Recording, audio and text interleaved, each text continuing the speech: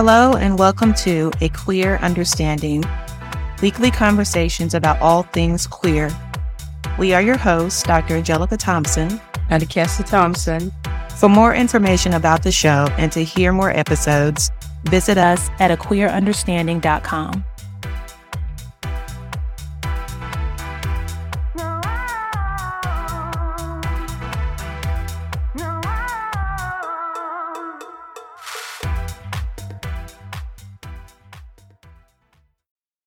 Welcome back.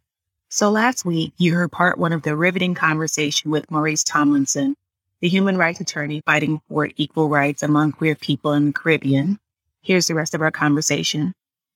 I think with a lot of advocacy work and what you're doing and people standing behind you, and as I say, I want to get involved. I think that it will bring some heat. It's not going to happen overnight because you have done a lot, you know. And can you talk to us a little bit about Montego Bay Pride and some of the pushback that you got from authorities there? Because I remember at one point there was a protest. Yes. So I like to correct one thing you're saying, that I have done a lot. No, we have done a lot. I have been the face. Right. Because it's been safe for me to be the face because I can leave. But there's no way Maurice Tomlinson in and of himself could have accomplished anything. I'm one person. Right? But I've had the privilege of being the face of a very grassroots movement. Edgy movement, because I like to remind us that in every liberation struggle, there's always two camps. There's one that's more cautious and there's one that's more edgy. And initially, I was in the cautious group, but I've realized that polite people don't really accomplish much in terms of social change. I'm not saying I'm radical, because I'm still a lawyer and things. So, I kind of have to downplay it a little bit. But there are some really radical people there that I really gravitate towards and have allowed me to participate in their liberation struggle and have allowed me to be the face while they continue to live on the island. One of them, this grouping, is Montego Bay Pride. And Montego Bay Pride started because there was a pride in Jamaica called Pride Jamaica, which was mostly happening in Kingston, right? And the people on the northern end of the island were having issues getting there. They felt excluded and they just thought that, we should have our own event. And I thought, well, why not? We can have two prides. There's no law that says you can only have one pride in Jamaica. So I said, well, Pride Jamaica happens in the summer.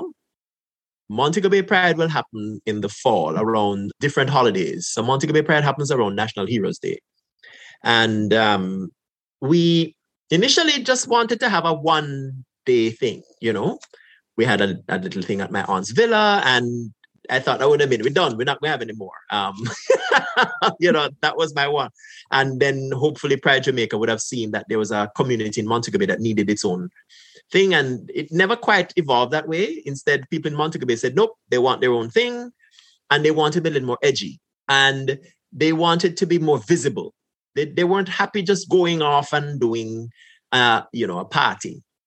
They wanted to be more visible. So we devised a way to do this and be safe. And how you do it for Montego Bay Pride is that you register online, and then community members, we vet your email. And if you're not somebody that we trust, we don't allow you to go any further, right? And then we just kick you out of the email group. Right. Then on the night before each event, we send you directions to a remote location. And we send a bus to pick you up there. And we check you again to make sure you're legitimate. Mm-hmm. And then we transport you to the event. And so by doing that, we've built in a lot of structural safety because we were concerned about hiring police because, mm-hmm. Well, let's face it, it's a small island. So, you can't trust everybody. Right. And we couldn't afford private security. So we said, we do our own structural security. And touch wood, we've had 5 prides with no incident. And what we did, we had like a film festival where we showed queer films. And we invited the public. We didn't tell them they were queer films. Just let them come. Just tell them, film festival. They come. When them come, this is a lot of queer films. By the time them realize it's too late, them have to stay. Right. Give them food. You have to serve free food. There's a thing. Have to give food. Them not leave before the food serves. So they sit around and wait. We had parties. We had a church service. And the thing that really, I think, defined the Montego Bay Pride is that we held the first public march. Well, we call it a walk. Okay. An LGBT walk in, I think, 2018, where we and again, this is the group in Jamaica. This is not me. As I'm sitting here and kind of thinking, well, they'll never ever go for that. They suggest they want to be in public. They see it happening overseas. Why they can't do it? So I say, okay, I'll negotiate with the police. So I negotiated with the police, and they said they'd give us a very small area we could walk, but it was in public. Nobody would know when it was going to happen. The police would just tell us to be ready at a particular time, and they'd come, they just block off the road. We walk for 30 minutes, and then they remove the barriers. Before anybody realized what was happening, we had walked and gone home. So nobody had a time to mobilize and attack us. So that was the first, I think, really dramatic thing. It was, people were shocked that it could happen. This following year, we got an expression of interest from Ika Mouse, who is a Jamaican DJ of some note, right? That he wanted to be a part of Montego Bay Pride because he thinks it's time now. This whole homophobia thing is nonsense. We need to stop it. We need to grow up as a country. So, the musicians, like, as you probably saw, Spice is going to perform at Toronto Pride. Our musicians are aware. They know their colleagues who are gay, and they just think Jamaica just being stupid. So Ika Mouse said he wanted to perform at our Pride event. And for about 4 years, we had used the Montego Bay Cultural Center as a site for our film festivals and other events. And as usual, we asked for the Cultural Center, we get permission, But in 2019, the former mayor, Charles Sinclair, a senator, government senator, who was so opposed that he brought it up in the council meeting that, we're having this gay thing at the Cultural Center, which is owned by the city.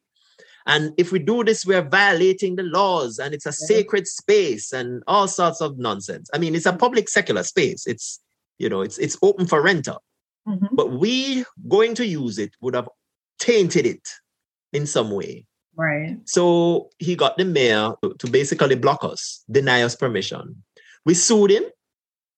And at the first instance, we won. The court said, yep, we have the right to use it. It's discrimination. But when it went on appeal, on a technicality, I would say we were overturned. I would say we're not going to bother to fight. And we were told we could go ahead and try again to rent it. But then they jacked up the price on us. So it wouldn't have made any sense. And by then, Ika Mouse had kind of backed out anyway. So, but, we still that year had our walk. Even though people were scared because once the mayor got involved, a lot of the venues that we had already booked canceled on us. We couldn't get anywhere to rent. People were saying they're not going to rent because a lot of unnecessary, heat, not light, just heat was generated. But we were able still to have our walk. Then we went and found a venue where we could have a little beach thing, and we did. So we were able to, despite all of these growing pains, and I dare say that we taught the mayor of Montego Bay a lesson. We taught him a lesson. The LGBT community is not going anywhere, You better get used to us. Exactly. We're here, we're queer, we're here to stay. And we're not going anywhere. No way. So, I think the next time we try, we'll have better success. But these things, sometimes, you lose, you think, boy, that's the end. No, we have made a statement. And the police were willing to provide us with security for our walk, even after what the mayor said. And the court even said in one of the statements in court was, Jamaica's constitution protects everybody. Right. Right? And we should not be discriminated against. No, we just have to make that real. And that's the work I do now. Okay. So you mentioned death threats. Was there any, you told us about that horrible case with the lesbian couple. They were a couple? Yeah. Yeah. Were there any particular cases that really caused you to get those death threats? So when I started writing to the Jamaican newspaper complaining about all the harassment of LGBT people, I started getting death threats. And one of them was so vulgar and scary that I went to the police to report it. And the police basically told me, to get out of the station because they hate gays and we make them sick. Oh, wow. So I reported the matter to the senior command, and they said they would investigate. They never did. And since then, there have other death threats, but I haven't bothered to report them because I don't think there'll be any proper investigation. What distressed me, though, was when I had gotten a death threat because my marriage to my Canadian husband became public front page news in Jamaica, despite my not wishing it to be. One of my students who was teaching at university at the time decided to publish as a comment my class schedule and the car that I drove. Oh, wow. So, you think your students, because it's not that they didn't know I was gay. I was teaching discrimination law. They knew, right? But it was like I'd gone too far. Mm-hmm. My marriage had gone too far. And so since then, I've done two things. I have become a lot less concerned, I would say, about the repercussions because I can leave. And I'm more determined to file cases to challenge the laws, right? So I filed a case challenging the anti-sodomy law, the ban on same-sex intimacy. And that was filed in 2015. Can you imagine? We still haven't had a full court hearing on it yet. It's just unbelievable how slow it works. And I've also filed a case challenging the ban on same-sex unions because our constitution since 2012 bans any form of recognition for same-sex unions. So if you are sick, your partner take care of you at hospital, they can't do that. They can't go in. And in one of my cases, I couldn't show up at court one day because my partner was ill. He was having a colonoscopy and he needed to be attended to. And I told my lawyer to tell the court, and the court said, well, we can't recognize that as an excuse because same-sex unions are not a union recognized in law in Jamaica. No, it's my partner, So they know I'm married. It's not a mystery. Right. Right? But because the court has the discretion to use any kind of arbitrary reason once you're LGBT. And these are the things people don't think about that, oh, yes, well, I get away with it all the time. Well, there might be a time when you find the wrong person who said, nope, we're not going to recognize you. You never know when it's going to happen until that situation arises. Your partner is in hospital and you cannot look after them. But their mother, who they've never haven't spoken to in 50 years, can come and take all the assets that you both have built together. Yeah. Right? These are the things that we have to fight. We have to fight for our right to love. We have to fight for our right to live. Absolutely. So how long have you been married? This last year was our 10th year. Okay, congratulations. I know you mentioned that your mom knew that you were gay. You didn't mention anything about your dad. What was that situation? So my father, God bless him, is a wonderful man because, among other things, he used to drive the Pride bus in Montego Bay Pride. And so, he's an open-minded man when it comes to his children, but he's also very steep in his religion. So I won't say that he accepts my same-sex attraction, but he accepts me and loves me as a son. I remember there was an incident when I wanted to take my husband home one year, and he basically told me that he had been told by somebody else that I shouldn't bring my husband home because what would the neighbors say? And I said to him, well, you remember my mother is much darker than my father. And I said, think about it, Dad. Suppose your father had said to you that you cannot bring that black woman into this house. Because you know how Jamaica, we're very shadies. We're not racist, we're shadies. You know what I'm talking about, right? Yes. Yeah. She's too black. Said, can you imagine if your father, this brown-skinned man, had said to you, cannot bring that girl into this house because she's too black? What would you have done? Would you have gone back to that house? And he thought about it for a minute and said, you're right. You can come back and your husband, Tom, can come with you. And my father goes with me wherever I need him to go. He's about 5'2" and, a little bit man, but he come to protect me. So anywhere I go in, anywhere I need him to be, he'll be there. Does he accept my same-sex attraction? No. And it's not something I try to change because it's him. Does he love me as a son? I believe so. And he loves my husband, which is ironic because, well, my husband's name is Tom and my father's nickname is Tommy.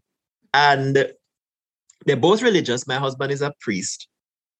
And they both like gadgets. They like eating fast food. So a little story. My father came to visit when we were living in the States for a little while. My husband was working there. And I couldn't get across the border because I was living in Canada, but my husband is in States. My father was coming up to visit us at our home in the States. I couldn't get across the border. So for that entire weekend, my husband and my father were stuck together. And I was fretting. Right? Because my husband said, make sure you come back because I don't want to have to deal with him by myself. And saved him. Well, they had the time of their life going out and eating fast food. They love shopping for gadgets. And my husband preached the sermon that Sunday. So at the end of the weekend, my father promptly called me and said, what you feeding your husband? All of a sudden, I don't exist no more. That's amazing, though. That's amazing. Yeah, it's relationships. Once, and I think this is where I want Jamaica to get to, where we realize that we know somebody who is gay, It's a small country. You don't have to think too hard. And all this nonsense you're hearing from the pulpit, think about the family member who you know is gay or lesbian or trans. Do they exemplify those hateful, deranged behaviors that you hear? Or are they just your family? And if so, why are you buying this story from the pulpit? Very powerful. Yes. Okay. So what advice would you give to someone in Jamaica that's going through a rough time with self-identity? Yes. It's very difficult to be out in many situations in Jamaica because, as I said, there's no protection in law for against discrimination in housing, healthcare, employment. You're really vulnerable. So you have to choose your time carefully. You have to make sure that you are independent enough, whether financially or home-wise, before you do that, because it will have serious repercussions. And unfortunately, Jamaica is not the type of country that you can leave easily because you need a visa to go to the bathroom. So not somewhere you can just run and leave. So I know it's challenging, but I also know that thanks to COVID, the online community has never been as strong. There are resources. There are people you can reach out to. Even if you want to be incognito, there are many ways you can reach out, and you can almost develop a alternate, personality and life until you're able to be totally open.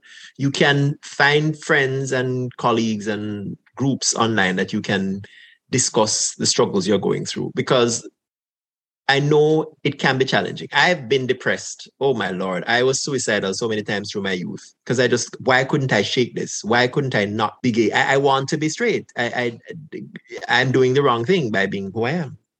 So I know it can be challenging, but I also know that resources have never been better.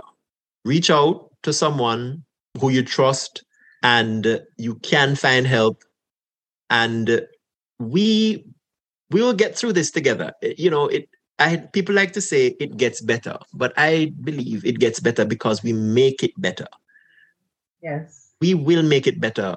We're working on the laws. We're pushing the envelope where you can lend your small voice and reach out. Don't suffer in silence because we're many. We're there. We are there. Not all of us have fled. So the advocacy work and the work you're doing trying to change laws, is that just in Jamaica or you're in Canada now, right? Yes, I'm actually working across the Caribbean with many groups trying to change laws in different countries. And some of the things we've done, including working with international partners such as the HIV Legal Network, many other partners, is to file cases in Dominica and in Barbados. And we have also done police LGBT sensitivity training in 9 countries. We've done capacity building for groups to help them to identify human rights violations and to report on them, violations against LGBT people. So we've done a fair bit, the groups that I've worked with, and I've been privileged to lead some of this work. And now, even though I am, as I've said before, transitioning into healthcare, I still maintain an interest in the cases. When I have the capacity, I do put on courses for LGBT groups on the islands. Like, they don't know, how to effectively report so that the police can't dismiss the report. You have to make sure that your case is strong. So I use my legal training in that regard. And I also support the cases that are ongoing. There's a case in Jamaica there's actually two cases in Jamaica, case in Dominica and a case in Barbados. And the HIV Legal Network has been tremendous in supporting that effort. So if someone wants to get in touch with you to get some legal help or to get some information about some resources, how can they reach you? So I think the best way, because I work as a LGBT consultant with the HIV Legal Network. Okay. That's the best way. Just send an email to info@hivlegalnetwork.ca. Okay. And what if someone wants to make a contribution to Montego Bay Pride? Oh, well, that would be very much appreciated. I have a private GoFundMe. So we set up a company for Montego Bay Pride in 2019. But then because of COVID, we weren't able to follow through with the rest of the legal stuff. Right. So I do have a GoFundMe page. And I thank you for asking about that. The funds will support not only Montego Bay Pride, but also the legal action. So it's called Keep Me Fighting at 50. Because I launched it on my 50th birthday with the intention that I would raise, because I needed about $50,000 to finance these cases, 50,000 US, of course. And I haven't quite made it yet, but I'm still hopeful. And if people want to support the work, I would really appreciate any kind of contribution, because I have to pay some of it out of my own pocket. I get some funding support, of course, from, other organizations. And then Montego Bay Pride right now is a labor of love. We don't get big funds from international donors. We don't get big funds from local companies, because supporting LGBT rights in Jamaica is not considered financially viable. If your company is seen to be supporting LGBT work, it will jeopardize their clientele. So if people want to support, the best way to do so is through my thing, 50 Still Fighting. We'll definitely help you to get the word out and see if we can do some grass work. Yeah. Campaigning to get some donors as well, because that's a very good cause, and we need to fight for equality all across the world. We're really hoping. We're hoping to have Montego Bay Pride last year, even virtual. I think the difference with Montego Bay Pride is that we're about visibility.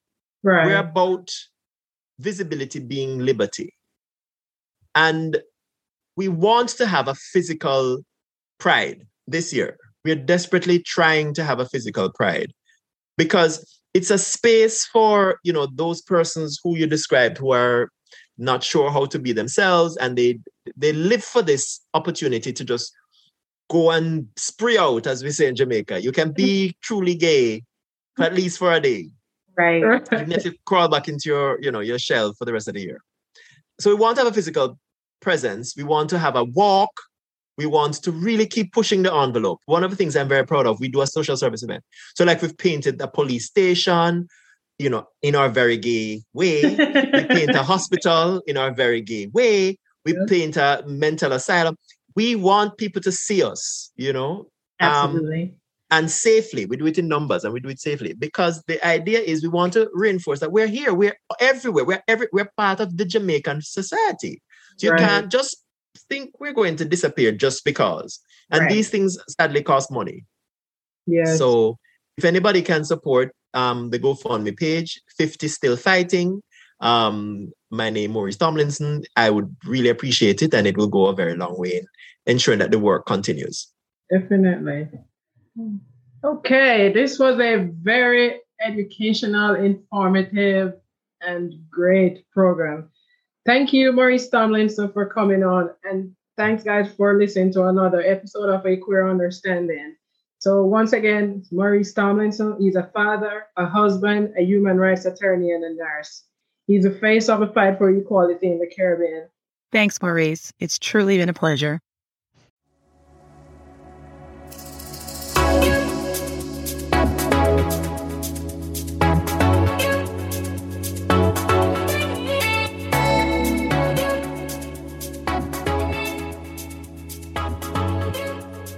Thanks for listening to A Queer Understanding.